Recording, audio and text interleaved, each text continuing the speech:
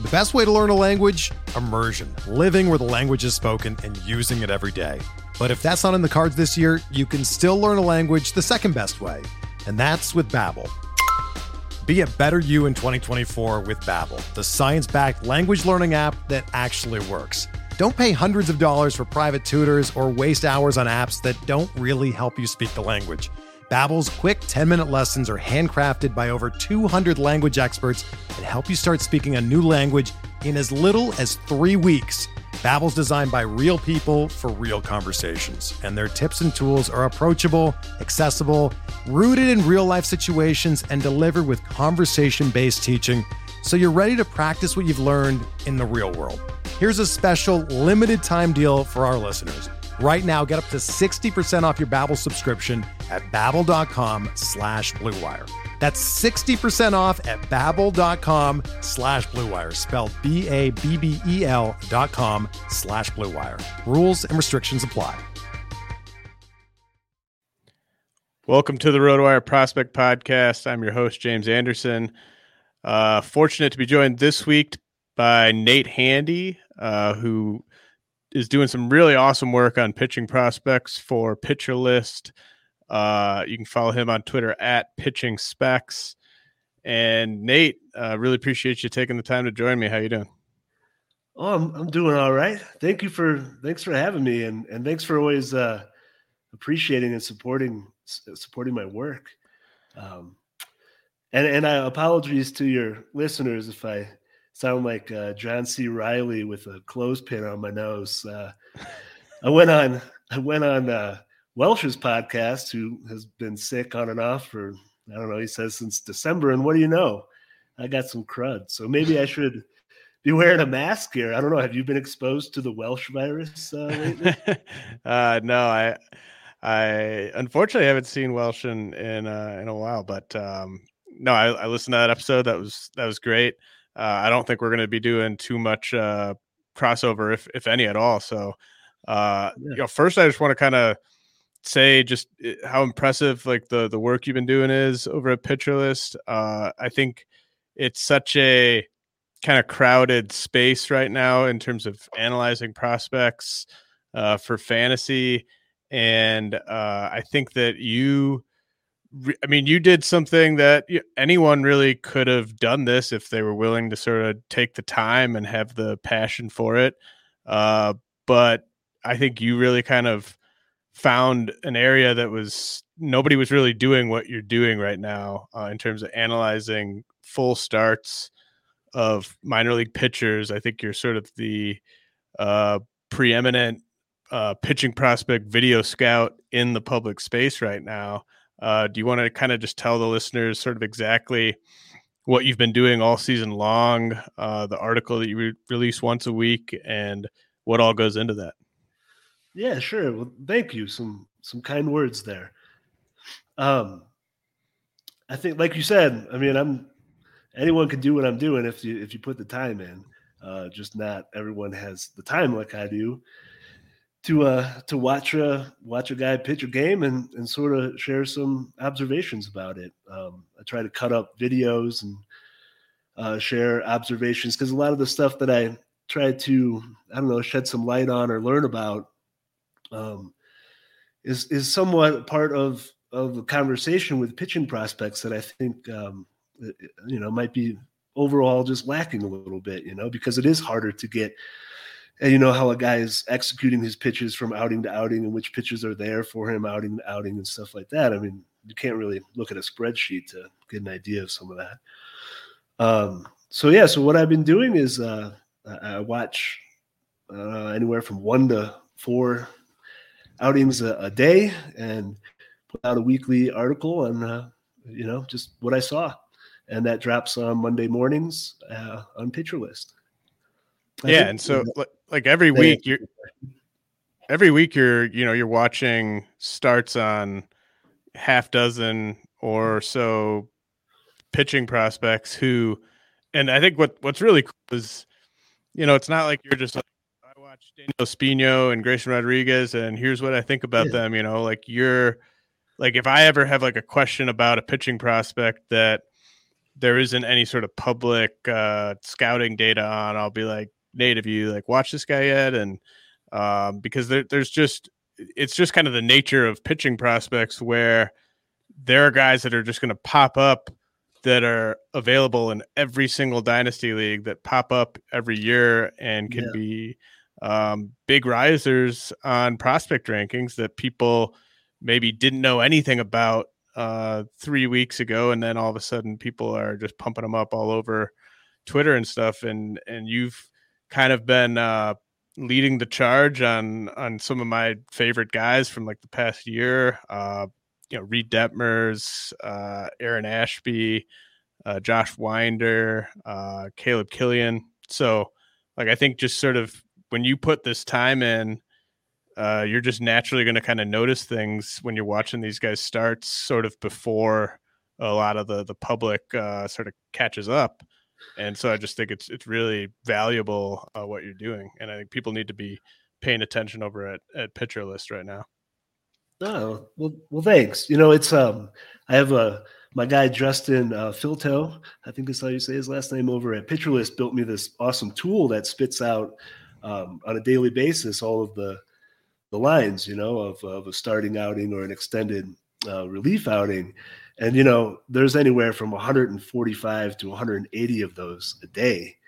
And I'll kind of peruse, I'll have sort of a premeditated schedule of what I kind of want to watch, but I'll also look at that, and just if something pops, try to look at it. But my point is the sea is so vast and large, and there's so much to watch. I mean, I'm watching 4 out of 150 a day, but just trying to explore a little bit. And there's a lot of talented guys, and pitching can, it can change. It can be kind of fickle and sensitive, and, a little tweak here, a new pitch there, can change a lot for guys, which is what makes it kind of fun for me. Yeah, it's so much different to me than analyzing hitting prospects. Like, I think you can, honestly, for a lot of hitting prospects, I think you can sort of scout them by just looking at the stats. And if you have enough data on a guy, it's going to tell you a lot. And with pitchers, there really is a lot to be gained from just watching a guy, seeing how the stuff plays, because we don't have as much data on these guys as we do with the big leaguers, obviously. I do before we get to like a lot of these sort of diamonds in the rough, or just some of the bigger name guys still in the minors. Let's talk about Reed Detmers. I mean, no hitter yesterday.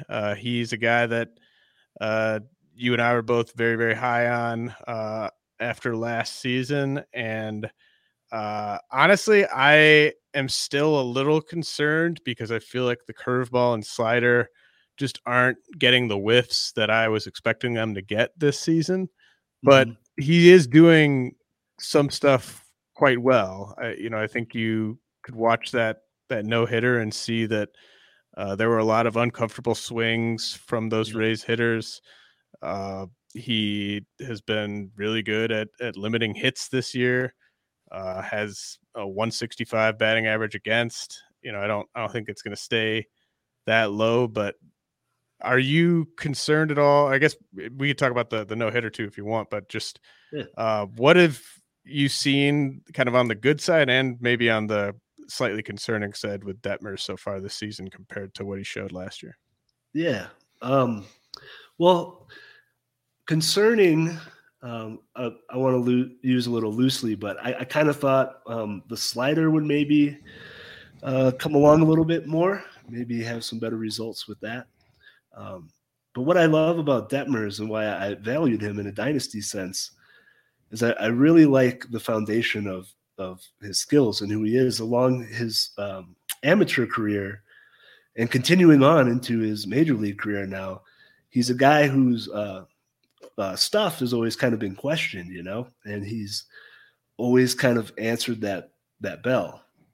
But the foundation of being able to execute pitches, even some of the new stuff, and when his his fastball ticked up, I consider that a new pitch. being able to command that rather quickly is kind of where I base my value in Detmers. All these guys, you're going to have to make adjustments. You're going to learn things about your craft along the way. I mean, you look at the history of baseball. Some of the best pitchers of all time didn't really find their big weapon until they got to the bigs. And so my bet on Detmers is that he is a crafter like that, and he's going to figure it out. And I like his chances of having a long, sustainable career as a starting pitcher. Yeah, he is very crafty. He is very good at one of the first things I noticed with him when I was analyzing him as a draft prospect was just how good he is at changing eye levels with hitters. And there seems to sort of be a purpose to every pitch he's throwing and how the next pitch is going to play off of that. And you're pretty advanced at that. I mean, right? Like, this is a guy that was drafted in 2020 and he just threw a no-hitter in the big leagues in the year 2022. So right. I am good first year player draft steal there. Oh yeah, absolutely. And I mean, I do still have in today's game, I still think missing bats is the number one thing. Command and control with missing bats. I think those are still like the two biggest things. And that's what you want to find, right? Those are the holy grails, the guys who can mix both of those things. That's when you get, your real juice.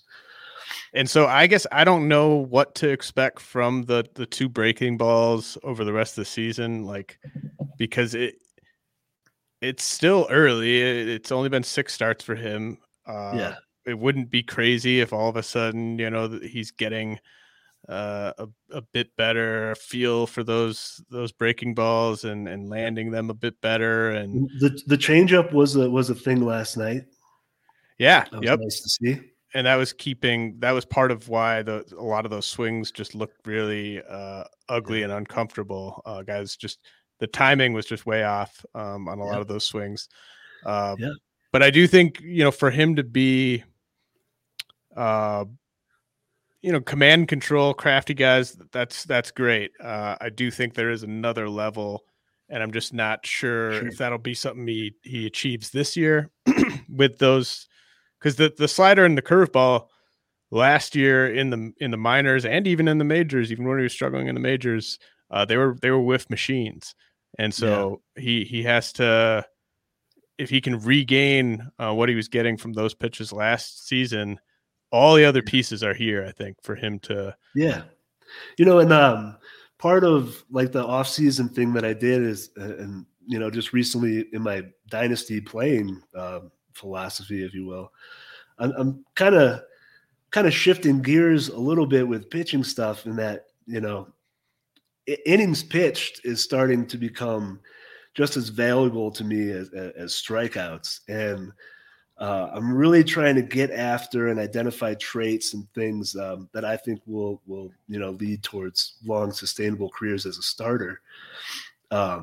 So I don't want to use like crafty, that might have like a negative connotation, but I don't really see it too much that way. But you're right. If he's going to become an elite, fantasy asset, he's got to get swing and miss. Well, efficiency, pitch efficiency. I think that's something that Detmers can excel in. So, and I mean, to your point, I think Sandy Alcantara there's almost been too much of a backswing against him in some circles this year because he's not striking out a batter per inning.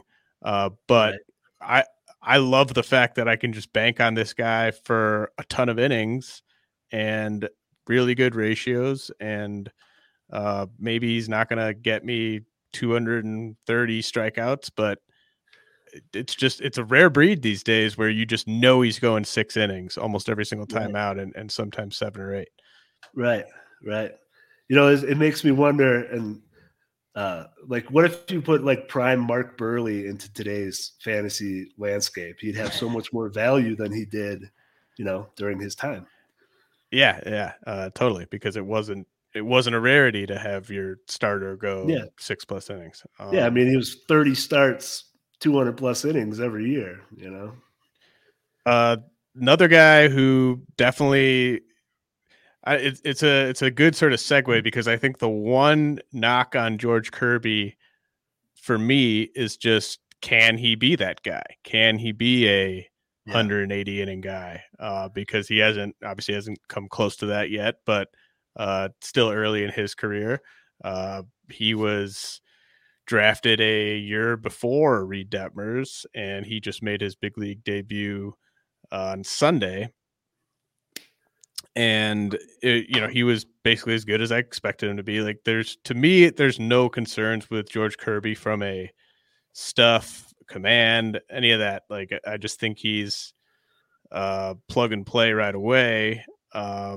Is that your take on it as well? Like, where it's just sort of, can he handle a true starter's workload, or do you have any other small concerns with Kirby?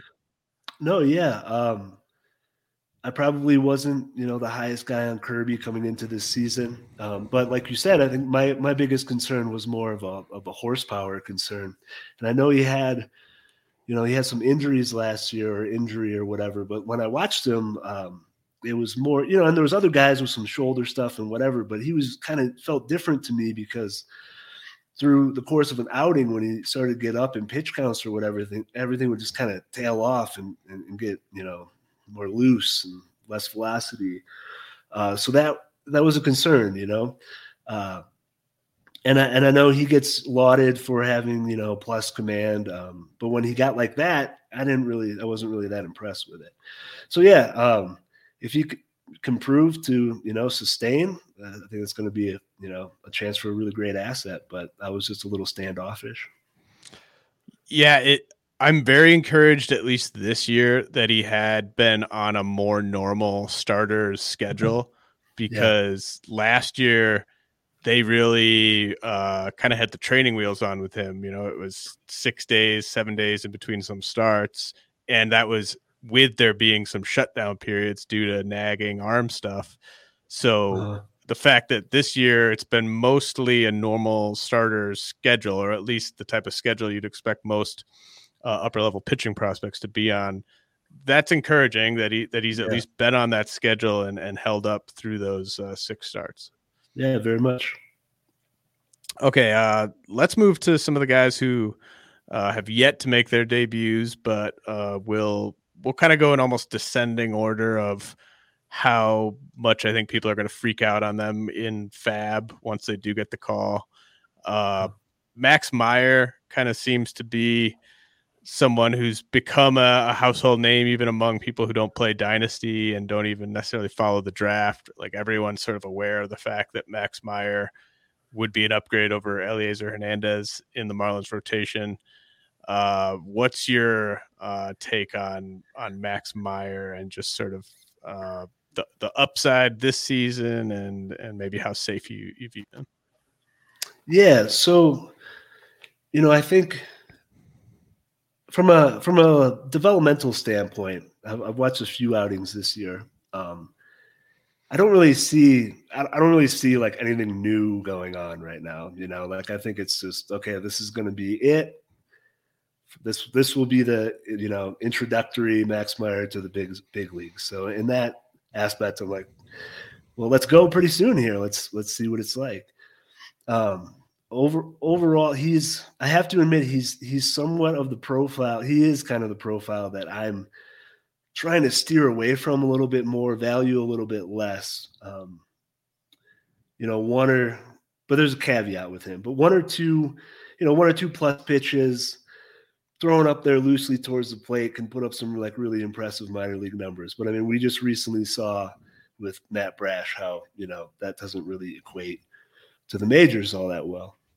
But one difference, I think, is I think I do see Meyer trying to split the plate. He shows with his fastball and that killer slider that, especially against lefties, he's just going to drill you inside with those 2 pitches over and over, and these guys barely have a chance. So I think there's more pitching going on with Meyer there was Brash. And I had them very differently and got questioned about that. It was very, very fair questions, and I had to think about that quite a bit. So he's not so much the profile that I'm like really kind of after, so to speak, but I do like his chances to sort of be more on the sort of cheat code end of the spectrum and just dominate some guys with a couple of big pitches. And the changeup does he does like to bring that out later in outings, and I think there's some potential there with that pitch as well. How big of a gap do you think there is between Meyer and Brash from a command standpoint? I mean, I think it's significant. I don't think Meyer is like, you know, he's not, I wouldn't call him like a poster child. But there are outings that it gets loose and he's spiking a lot of sliders and whatever. But when he's got it, I think it's pretty good. It just, you know, splitting plate and thirds. Like I said, against lefties, he shows pretty dang good command with both those pitches.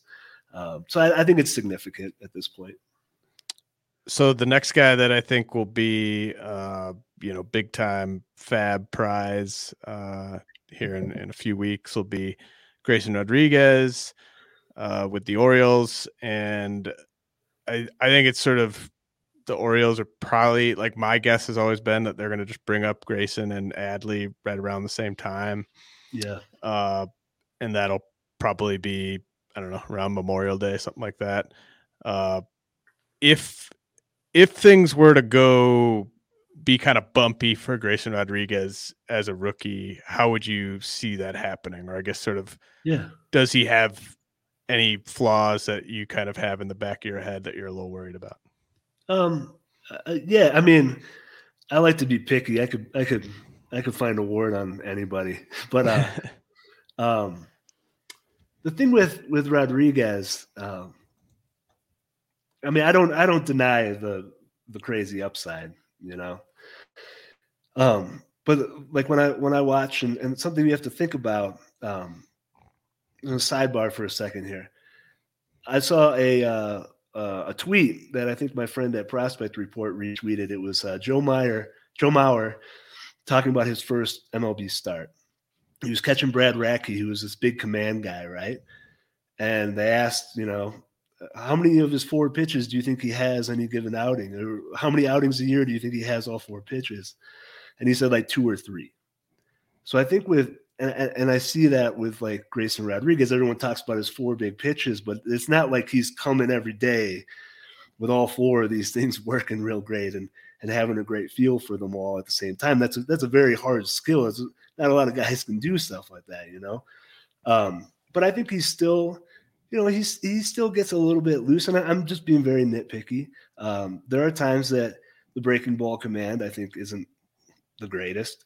You see some, I think last year in the championship series against Akron, I think they were just kind of sitting and waiting for some breaking balls, and I mean, it worked. They got to him pretty good. So always, I mean, when a guy goes from the minors to the majors, he's going to have to tighten everything up to have success. So I don't know. That's just kind of where I am with him. I love it. Awesome. I think I had him number 3. I'm just looking forward to watching him grow as a pitcher. He's got all the tools in the world. We're driven by the search for better. But when it comes to hiring, the best way to search for a candidate isn't to search at all. Don't search, match with Indeed. Indeed is your matching and hiring platform with over 350 million global monthly visitors, according to Indeed data, and a matching engine that helps you find quality candidates fast. Ditch the busy work. Use Indeed for scheduling, screening, and messaging so you can connect with candidates faster. Leveraging over 140 million qualifications and preferences every day, Indeed's matching engine is constantly learning from your preferences, so the more you use Indeed, the better it gets. Join more than 3.5 million businesses worldwide that use Indeed to hire great talent fast. And listeners of this show will get a $75 sponsored job credit to get your jobs more visibility at Indeed.com/Blue Wire. Just go to Indeed.com/Blue Wire right now and support our show by saying that you heard about Indeed on this podcast. That's Indeed.com/Blue Wire. Terms and conditions apply. Need to hire? You need Indeed. Whether you're a world-class athlete or a podcaster like me, we all understand the importance of mental and physical well-being and proper recovery for top-notch performance. That's why I'm excited that Unified Healing is sponsoring this podcast. Unified Healing is a new and super innovative global network of wellness centers powered by Energy Enhancement System, or EE System. If you haven't heard of the EE System, you'll want to listen up. This technology promotes wellness, deep relaxation, purification, and rejuvenation. In hundreds of locations across the globe, access to a center is easy and affordable. Interested in experiencing the EE System technology for yourself? Go to unifiedhealing.com/bluewire to learn more and find a center near you. That's unifydhealing.com/bluewire. No material or testimonials on the Unified Healing website are intended to be viewed as medical advice or a substitute for professional medical advice, diagnosis, or treatment. Always seek the advice of your physician or other qualified healthcare provider with any questions you may have regarding a medical condition or treatment and before undertaking a new healthcare regimen, including EE System. Another day is here, and you're ready for it. What to wear? Check. Breakfast, lunch, and dinner? Check. Planning for what's next and how to save for it? That's where Bank of America can help. For your financial to-dos, Bank of America has experts ready to help get you closer to your goals. Get started at one of our local financial centers or 24/7 in our mobile banking app. Find a location near you at bankofamerica.com/talktous. What would you like the power to do? Mobile banking requires downloading the app and is only available for select devices. Message and data rates may apply. Bank of America NA, member FDIC. All right. So I think, unless you disagree, I feel like there is maybe a bit of a drop off from Meyer and Rodriguez to the next guys we're going to talk about. There certainly is in terms of perceived value. But the next thing I want to ask you about is Matthew Liberatore with the Cardinals, who, and we're going to talk about some other Cardinals here because you have a lot of positive things to say about a few Cardinals pitching prospects. And you actually have 3 Cardinals pitching prospects in your top 10 that we're going to be talking about. And it's top 10 outings that you watched that got you thinking about a player in a different positive manner. But of course, you've seen plenty of Liberatore before this season. So I don't think maybe you've seen anything that's been that different with him. But what do you think his readiness level is in terms of having success in the big leagues? Because I feel like he's been dominant in most of his starts, and there's been a couple hiccups, but obviously that's a dream pitching scenario. I think coming up and joining the Cardinals rotation and pitching in that division, pitching in that ballpark with that defense behind you, like that's about as good as it gets in terms of a landing spot. Yeah. Yeah, I was talking to Welsh last week. I do think that Liberatore is a little bit undersold. I think if you're looking just like at straight stats, you might not tell the greatest story about him. But the Cardinals were pretty aggressive with him last year. What was he, 22 in AAA? And you could see him. He took some lumps, and but I think you see him learning from that. And the Cardinals are kind of tough loving with him. The arsenal, there's plenty of pitches there. I think it kind of wavers a little bit from outing to outing. I think especially the fastball. Sometimes the fastball seems to be really effective. I mean, even when he's locating it well, it seems really effective, and other times not as much. But I do like his chances to sustain himself as a starter. I don't know if I'd be like, putting him in my lineup right away when he comes up. It might be a little bit more of a slow burn with him. But I like Liberatore. I do agree that I think there's a significant drop off from those last guys. Yeah, I think I'd been low on him for a while because I just didn't think the fastball was that great. But then Jeff Ponce had a lot of great things to say about how his slider has come along and where that pitch is right now. Yeah. And I think there's been like prudence with his development. I think he could have easily been a guy in a lower level, throwing 1 or 2 pitches up there and putting up some gaudy stats. But I think, to his credit too, and the Cardinals, they've, enriching the whole arsenal, I think, has been a priority. And, that's big. There's a lot of guys who don't do that. Yeah, and he's, you got to be careful to not overreact to just, wow, he's got a 4.24 ERA. Right. That's not a great pitching environment. He has career best strikeout and walk rates so far this season. Yeah. 1.18 WHIP, and I think at the very least he can come up and be a guy that you roll out there against the Pirates and the Cubs and the Reds. And, I think there's at least going to be some opportunities for him to have some pretty comfortable outings. Yeah. Do you think we see him, who out of those three, out of Rodriguez, Meyer, Liberatore, who do you think we see first? I want to say Meyer. I mean, that's who I would bring up first. But the way that Cardinals like to roll with some of their young guys, I wouldn't be surprised if it's Liberatore. Yeah, man. I think, I feel very confident in Grayson being up in about 3 weeks. Yeah. And then it's just a matter of, can either of those other two beat that? And I feel like the calls for Meyer are obviously very loud. Yeah. So it's just a matter of that organization too has a history of throwing their young guys in at the major league level and letting them learn on the job like that too. So yeah. Maybe we get all three of them on the same day. How would that be? Well, I'd love it if we got all three of them in the same week, and then the people that have to do these Sunday night fab biddings have to do extra tricky allocation of funds there. Right. That'd be fascinating.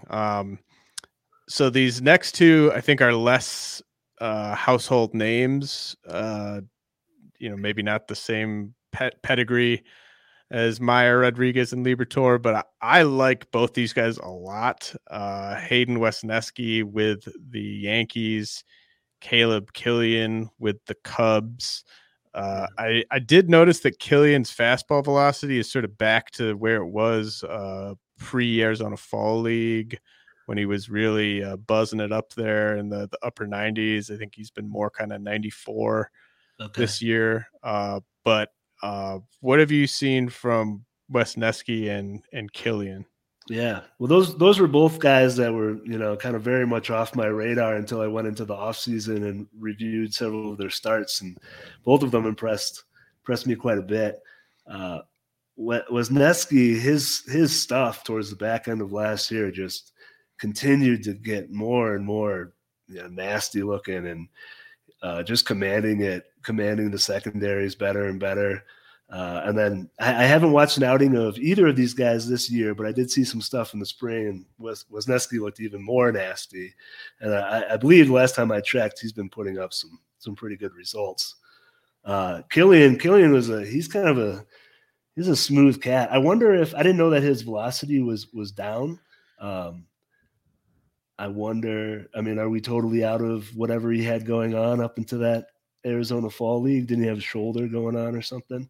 But he was just a guy, you watch him, you get like 4 or 5 innings into a game, also you look up and you're like, man, there's like 1 hit and 0 runs, and I'm not really totally sure how we got there.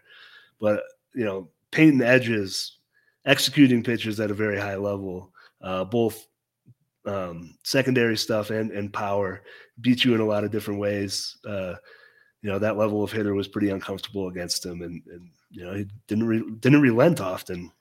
And I liked I think he was a guy that was on the West Coast kind of doing these things for a little while, just not really seen. And then when the trade happened, everyone kind of realized how good he is. Yeah, so I'm just going to pull up. I saw this from an article on Prospects Live by Jake Kearns, and he was sitting on a Iowa Cubs start against Indianapolis. I just want to make sure that I'm not putting out bad info there. So he was saying was touching 95 with the 4-seamer. Did not reach back for 97 like he did last year. 2-seamer was 92 to 93.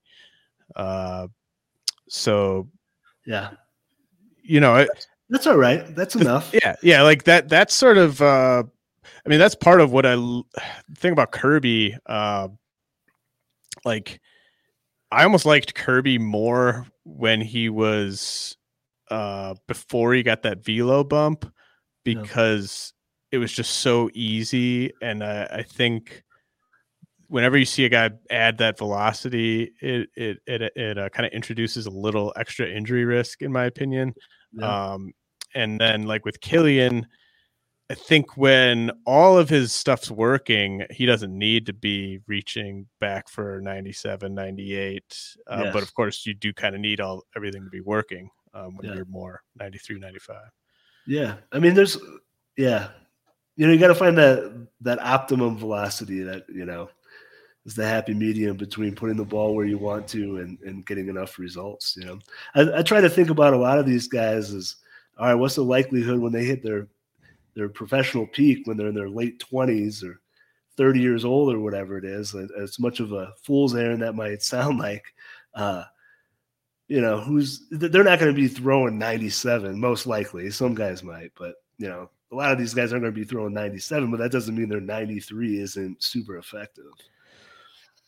So with like Wisniewski, I think he's still maybe one of the more underrated prospects out there. I think what Killian did in the AFL opened a lot of eyes. And so I think people are kind of coming around on him. And I also think the opportunity for Killian is obviously more obvious than it is with Wisniewski, because with the Yankees, you still have like Clark Schmidt waiting for a turn.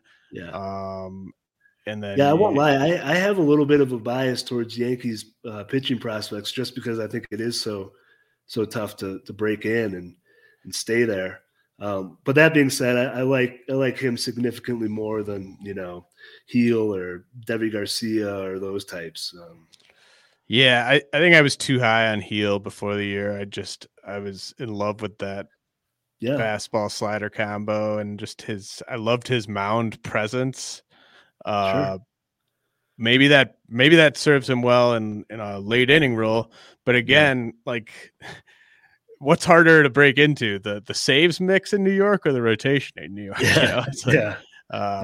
Like Clay Holmes is maybe my favorite relief pitcher in baseball right now. I just think he's got the complete package, and he's not even getting regular saves. So it's tough. And it's something that I think if you want to wisely put dynasty value on things, you got to think about. Right. I mean, the Yankees, like they developed Luis Severino and Jordan Montgomery, but it does seem to be sort of every 2 years they might add a guy into the rotation from internally. It's not a thing that you can count on, and they trade a lot of these guys away, and maybe that'd be best for his value, Wisniewski, if he were to get dealt, but I think he's probably too good at this point for them to do that. With Killian, do you like? So I was sort of at the time of the Canario and Killian for Chris Bryant trade, I was sort of viewing him as kind of a lower ceiling, maybe more like a number 4. And then after watching him down the stretch last year, I completely changed my tune on that. And I was sort of like, look, if this guy's going to be 95 with the fastball, with his secondaries and his command, like what else would he need to do? Like he could be a number 2 starter. Is that the type of upside you see with Killian if it all comes together, or is he more of kind of a mid to back rotation outfielder? No, I mean, for me, just kind of the context that I try to think about this. If we want to talk about, one end of the spectrum being putting the ball where you want to at a high clip, and one end just having, really good swing and miss stuff, and we want to try to find the middle. I mean, I think Killian kind of, has that sort of potential to meet in the middle there. I want to value that. And if a guy's like that, if a guy's sitting there, I mean, sky's the limit. Yeah, and I know it hasn't just been, awesome start after awesome start after awesome start for Killian this year, but 64% ground ball rate for him too, right now, which is really just outstanding. And again, that division, I like, even if you're on one of the bad teams in that division, I like having pitchers. Yeah. There. Yeah, I haven't gotten to Killian yet. I was just kind of waiting, but we'll get there. All right, so let's get to some of the guys that you have been really impressed by. Again, you release these articles once a week, and then at the bottom of each article, you've got this kind of running board of top 10. Basically, like, how would you describe what this top 10 means, like, in your words? Well, one, I want to thank you for actually getting down to the bottom of one of my articles and seeing that. I'm not sure how many folks have delved that deep.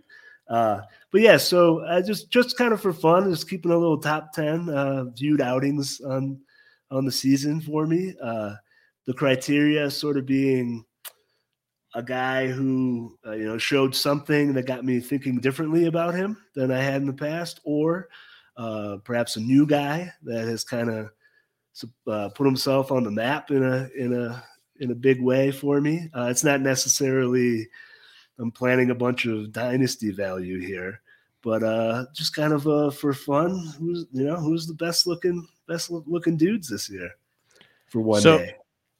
Yeah, so I want to just start. I want to almost kind of go in order of like my perceived dynasty value for these guys, and you can kind of set me straight or agree or whatever.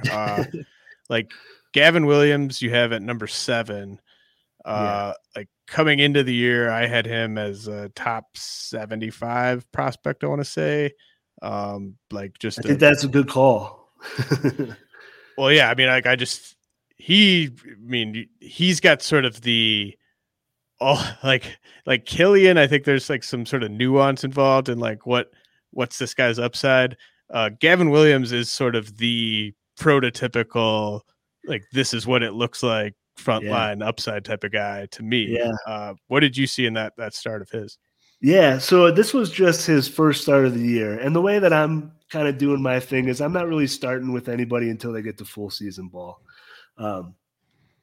So if you're trying to get way ahead on Gavin Williams types, I'm not your guy. But so I watched his first start, and man, I was super impressed. He's got a big fastball. He's got a killer breaking ball. He was putting them where he wants to, it seemed like, at a pretty high clip. But then I think my favorite part of that outing is he's dominating this lineup. He's getting into like the third inning or whatever. And then he started shaking off his catcher to throw changeups. And for me, I love seeing that sort of thing. I love guys trying to work on their craft using games to improve their arsenal or improve themselves as a potential major league pitcher. So he could have probably just blown some fastballs by some guys some more, but he decided to work on some things. I dig that very much. So Gavin Williams, I assume he's healthy, but he probably, I mean, I don't know what he's really getting from being at high A anymore. He's got a 101 batting average against. So fair to say that he's in complete control there. He has a 44% strikeout rate. He has a 0.69 whip. So I would say it's probably time for him to get a bit of a push here. And really just kind of cross our fingers that he stays healthy. I think there's a lot to be excited about with him there. If you wanted to put him as like the number one dude out of that draft class, I wouldn't shake a stick at that. Yeah, that's actually what I did. I was actually texting with Jeff. He was like, I was like, man, I think there's like a case for him over Leiter, and he's like, yeah, man, I think I actually like him more than Leiter, and I was like, you know what, like that's sort of where I was at in my gut and in my heart, and I was just like, look, Leiter's great, but like Gavin Williams types are the ones who just really get me excited. It's very prototypical, Yeah. Oh yeah. Like like you've seen this before. Like you've seen this type of pitcher go on to become like a number one starter before. So the next guy And again, I'm going to kind of go in order from your top 10 of basically sort of how I would value them at this moment in time in Dynasty, but this could change on my update that's coming here in a week or two. DJ Hers with the Cubs was, kind of crazy in terms of missing bats last year. It kind of still has some control issues, but really like just what he has from a pure stuff standpoint. What did you see with Hers? Yeah, so he was a guy that, after last year, arrow pointing up, ready to hit some helium tanks if some things come together. And what I wanted to see from him most was just better execution of pitches. Arsenal's there. He's got three pitches that can be really good. And what I loved about this outing and why he made the list, it's the first time I watched him this year, and the secondary stuff showed very, in my opinion, was very spotted much better than I had seen at all last year. And he was throwing a lot of them, a lot of breaking balls, a lot of changeups. The fastball very much took a back seat. And ironically enough, it was the fastball that command that probably eluded him the most that day, which, makes sense in some ways too. To have your to have everything going right is difficult. And he's only 21, 22? 21, yeah. 21, yeah. But yeah, a guy that I think is the trajectory is nice right now. Are you, what's the level of relief risk concerns with him? Yeah. Still 15% walk rate. Yeah. Anyone who, and credit to Jeff Ponson and his podcast with the AA Mariners coach. If you can't execute your best pitch at a very high level, you're risking your ability to start. So I would say for him, I don't think he's there. I don't think he's there in terms of being able to do that. I don't think a lot of guys are totally there yet. But I think, like I said, I think he's headed in the right direction. But I would say, it's his reliever risk, if you will, is as much as most. If that's a well, yeah. I mean, it's as much as Matt Brash, if you will. It's completely,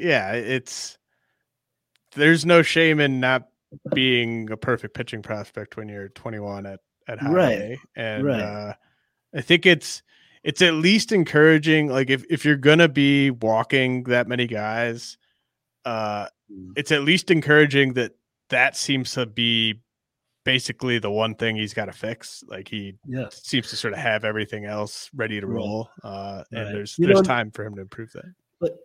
And I think one thing you have to be careful about with guys, particularly like him, where you see him actively working on some of his flaws. So, perhaps that leads to a higher walk rate than you might want to see. But, in my opinion, that's not a negative. I want to see him putting that work in and doing that. And so if it comes with some high A or double A walks, who cares? Nice. All right. The next guy, and he's probably the most buzzy pitching prospect who was not a consensus top 100 prospect coming into the year, is Ricky Tiedemann with the Blue Jays. Lots of well-deserved praise coming at him from all corners of the internet. What did you see from Tiedemann? Yeah, so shout out, kudos to whoever it was on Twitter this offseason that was like, hey, look out for him. That was very undersold. Well done. It was only 5 innings, but from a nice Bradenton angle.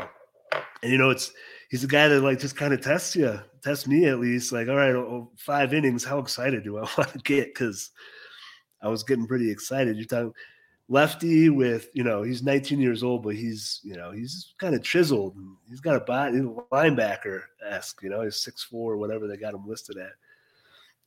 Big fastball. And it wasn't like this like super feral fastball either, spotting it fairly well. And then you see this, this big slider come out that's got, some crazy looking movement coming backdoor on the righties like crazy. And, for a guy who, talk about other 19-year-olds out there. I mean, I think you got to put him right up there with all of them. There's change up going on a little bit as well.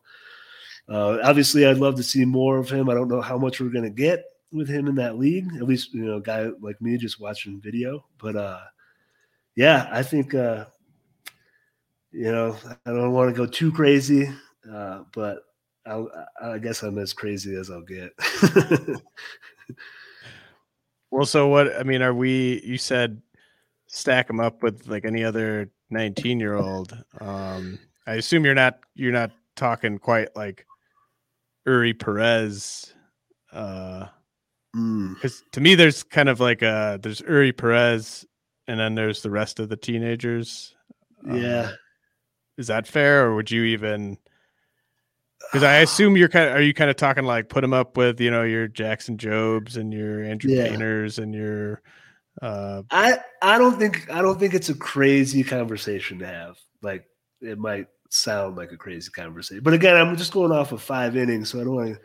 But yeah. I mean, Perez is tricky too because when I've watched him, it's been like not his greatest outings either. But that's fine, and you can you piece things together, and there's a lot of body and a lot of moving parts there with Perez, and he's gonna get bigger. I mean, obviously, push comes to shove, I'd take Perez, but I don't think it's a crazy conversation, or it's going to be a conversation too. Yeah, I think with Perez, if I had him in a dynasty league, I think I would be just contemplating every week, like, is this the week that I unload him in a trade? Because it's just like you said, I mean, just so much can go wrong. There's so much hype surrounding him right now. I mean, both those guys, neither of them are like these, well-oiled machines that I'm going to put way more value on than a young guy like that. But yeah, I don't know. It'll be interesting to see. Just quickly, I didn't say that I was going to ask you about him, but like Daniel Espino, are you? I know you were super high on him coming into the year. Yeah, I'm a fan. I think he's got some crazy tools and he can use them well. I think he still has some work to do. But I love his athleticism. He's a guy that I don't think is shy of putting the work in. And when some of these guys graduate or whatever, I kind of have him lined up as the next.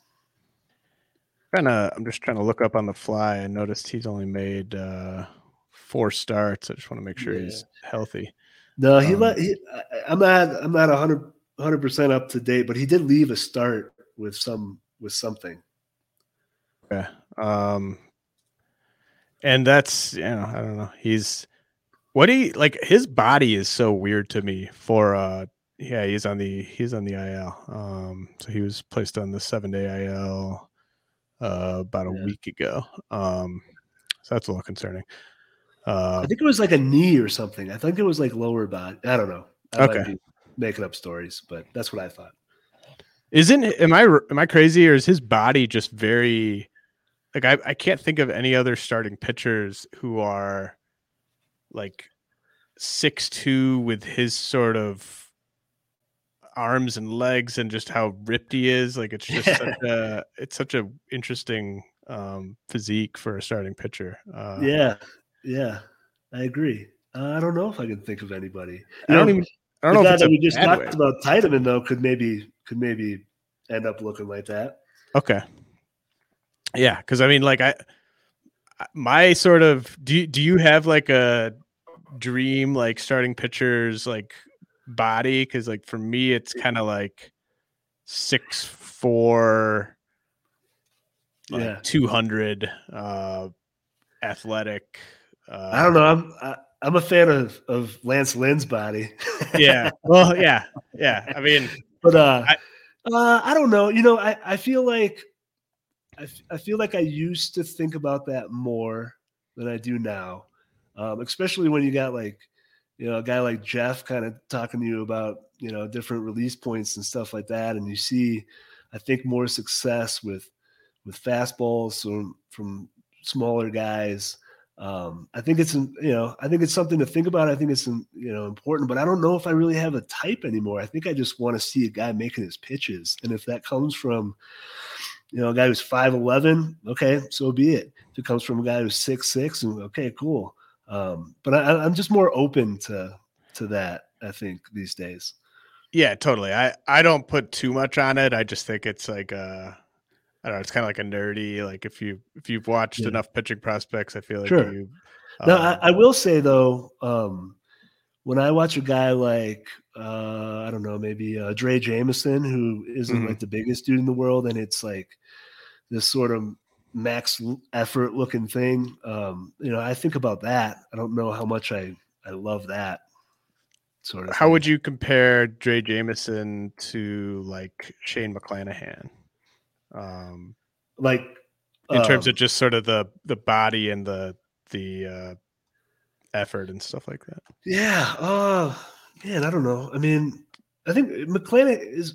How tall is McClanahan? He's bigger, isn't he? Yeah, I guess he's 6'1". Yeah. I think there's a little bit. I think there's less effort in McClanahan, isn't there? I think there is. I think there is now. Sort of thing. I don't know about in the shoulder and the arm. I'm not that smart to think about that stuff. But well, I do remember like there was a time when McClanahan was drafted, where a lot of I don't know. Some evaluators, not even necessarily good evaluators, were saying there was like a lot of bullpen risk there because of his size, and effort. Yeah, I don't know. I kind of think we're just getting smarter than that, and I don't think that's really, I don't know. Yeah, and I mean, if there could be, if everyone could just have Alek Manoah's body, I would be fine with that too. I mean, that guy's ready to eat innings. Yeah, would you call it? How would you define him body wise? Is he strong? Is he ripped? Is he portly? What would you call him? I just think he's a horse. Big human, right? Yeah, he's not.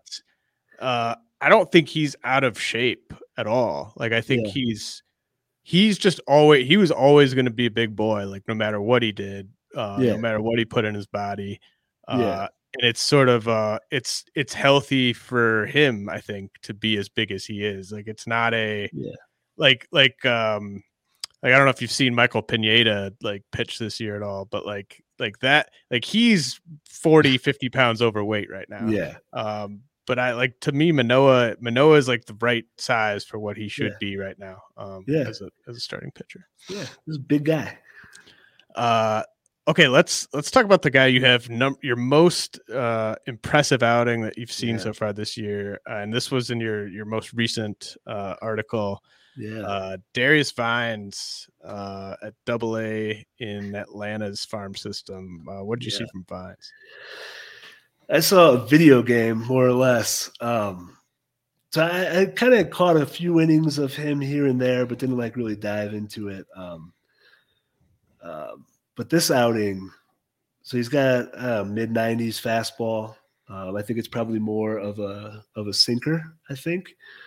He's got a good downward breaking ball and a changeup. And all three of those pitches were working. All three of them were giving guys no chance. He went 7 batters in a row, 7 strikeouts in a row on 30 pitches. 23 of them were strikes. And really, if it wasn't for a blunder by Trey Harris, and I mean, I don't want to say a guy should have robbed the home run, but Michael Harris should have robbed the home run. You got the glove on it, right? Yeah, he was flirting with perfection there. I mean, that was a pretty as perfect of an outing as I I watched, even regardless of the 3 runs at the end or whatever. He might have ran out of steam a little bit, but like I said, he could have had some help and kept zeros up. That's such a valuable thing that you get from putting in the time in that you put in, because you could very easily just see like, 6 1/3, 3 earned runs. He had the 11 strikeouts, but like he might have had some things to work on there. But you're basically saying like, I watched this outing. He did everything he was supposed to do, and the hitters didn't really have much of a chance. No. So that was clearly his best start of the year, though. I would guess. I mean, like I said, he wasn't a guy that I reviewed last year, and it was really this plus a few other innings is all I've seen from him. So I don't know how consistent he is with everything, but I mean, if he shows to be consistent like that, I don't care. He just turned 24 in Double-A, but I mean, if he pitches like that, that's you want that guy. Yeah, and Atlanta's done a pretty solid job in terms of developing guys. I trust them. And he's 24. He's at Double-A, so if definitely a guy to keep an eye on. I don't know if he's a guy to rush out and add unless you're in a deeper league. But I want to see more before I get sound the alarms. Andrew Abbott has generated a ton of buzz with the Reds organization. It seems to me to be kind of a guy that needs a push. I actually don't know if he's still at High A, but if he is still at High A, he just got promoted. Oh, he did. Okay, great. Yeah. So yeah, I mean, what do you think about the stuff? Like, is he as good as his numbers at High A would lead people to believe? I mean, yeah. I still want to see. Obviously, he was punching below his weight there, but. I mean, you want to talk, pressure is a really big thing that I don't think it's talked about a lot. Like that guy is just relentlessly putting pressure on the hitters. His catcher puts down the sign, whatever it is, he's going to throw it, and he is executing all 3 pitches, at a very high level. I told Welsh I got to be a little bit careful because he gives me some Mark Burley vibes, and I love Burley, and I guess I've brought him up twice now. But more velocity and a little bit more juice than MB was working with. But that type of guy where just the hitter's on his heels the whole time. And he's a quote advanced guy. He's got a lot of amateur experience, Team USA and college and all that stuff. I obviously you want to see how the stuff plays against better hitters, but I mean if I'm laying a bet, I think it plays well. As in a lot of ways, very much my kind of guy. How good is the stuff? Like, I mean, do you know the velocity at all? Yeah, I think if I remember correctly, I think his fastball was sitting about 93, 94. Remind you, it's from the left side, so the changeup looked pretty good. Guys weren't hitting it. It was fading away.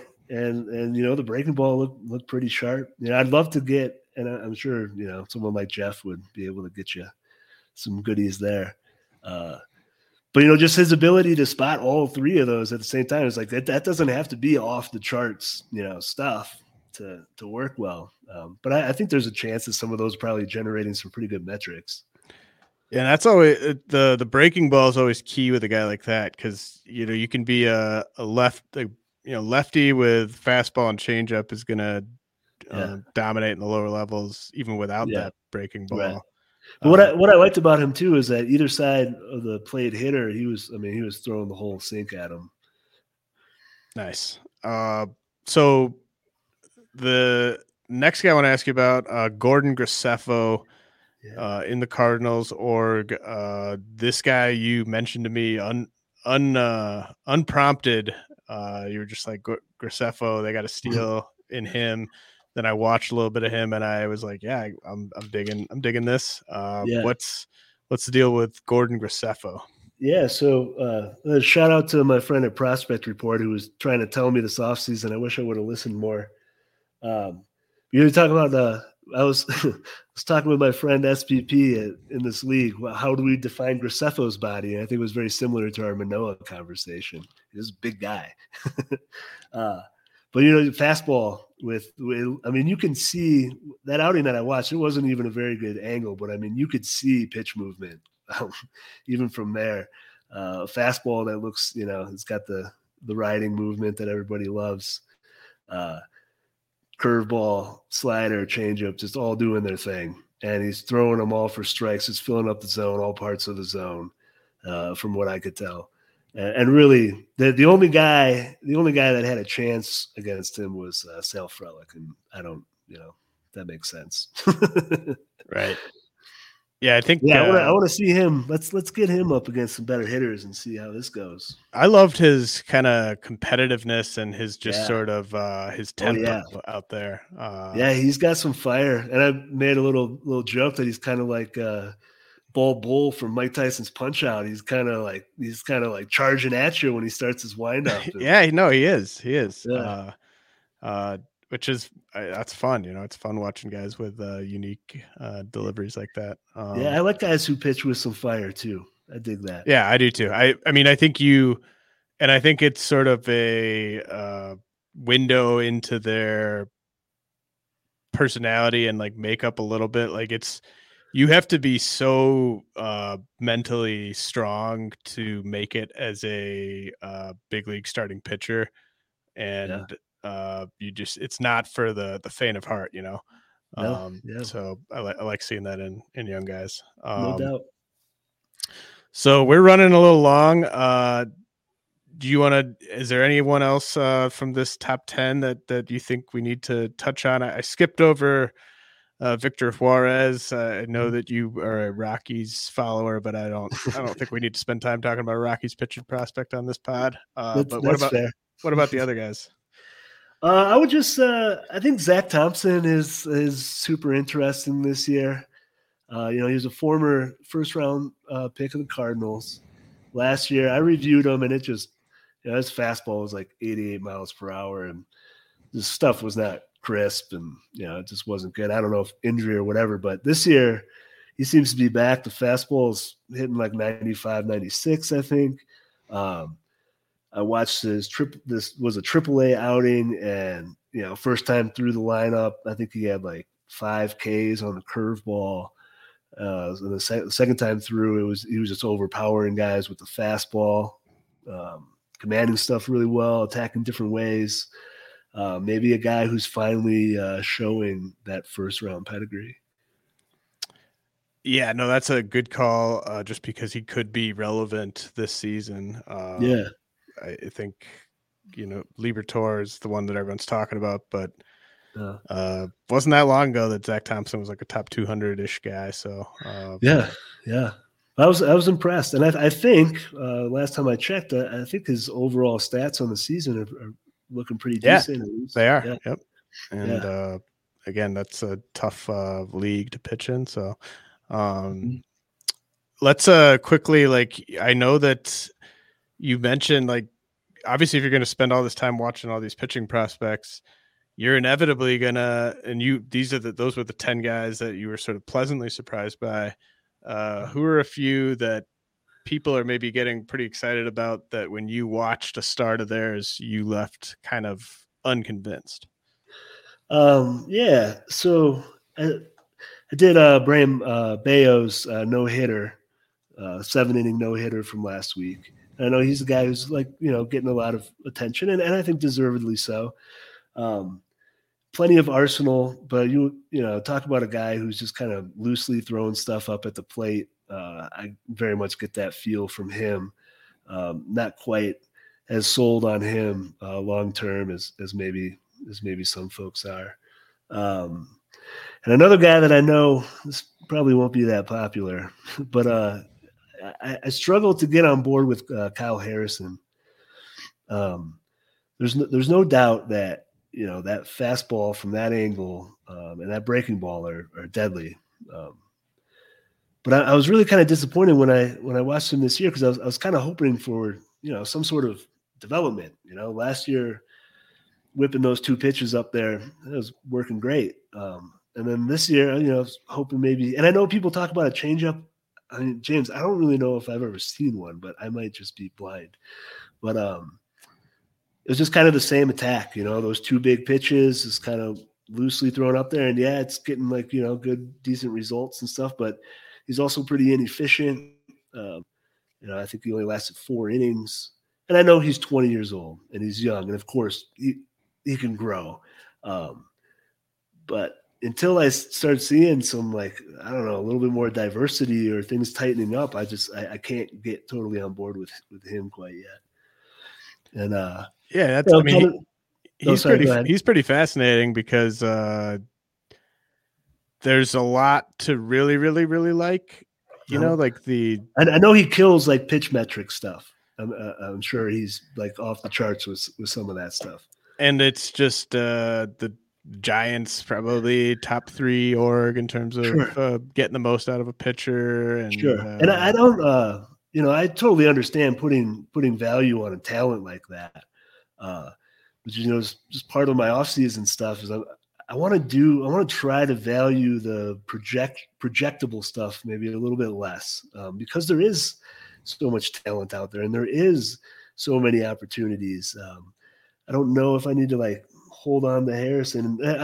I'm going to miss out on him. You know, there's going to be guys like that, but you know, you see these, I just kind of get like sort of a plastic attack sort of feel from him, you know, similar to why I was reluctant with, you know, Brash and those other kind of 2-pitch guys with, you know, big breaking ball, big fastball, but where's, you know, it's not real sophisticated. Well, that's what I wanted to hear though. I mean, it's easy for everyone to just pump up the same guys and everything like that. Yeah. But you know, like I said, I hope he proves me wrong. Well, yeah, he's got plenty of time to do so, but you know, good sort of status check on where Kyle Harrison is. Nate, this has been awesome. Why don't you just let people know again where they can sort of follow your stuff and where they can follow you on Twitter? Yeah, for sure. Thanks for having me. This was fun. I'm on Twitter at Pitching Specs. My stuff is published on Pitcher List Monday mornings. Absolutely. Keep up the good work, man. This is such a cool kind of niche that you've carved out. And I wanted, you know, I think more people should be sort of following along to what you're doing and following your stuff on Twitter, because I think you've quickly become one of the go-to pitching prospect evaluators out there. And it's all because of the hard work you put in. I mean, it's not easy. If it was easy, everyone would do it. And really appreciate you putting that time in for people like me who don't have the time to watch all these guys. If it wasn't for video editing, I could watch so much more. But those little 20-second videos take a lot of time, James. And it's hard because the stuff that the stuff I try to point to or whatever, there's not like numbers to kind of try to get at, you know, you just got to kind of show it. So thank you. I appreciate you appreciating that.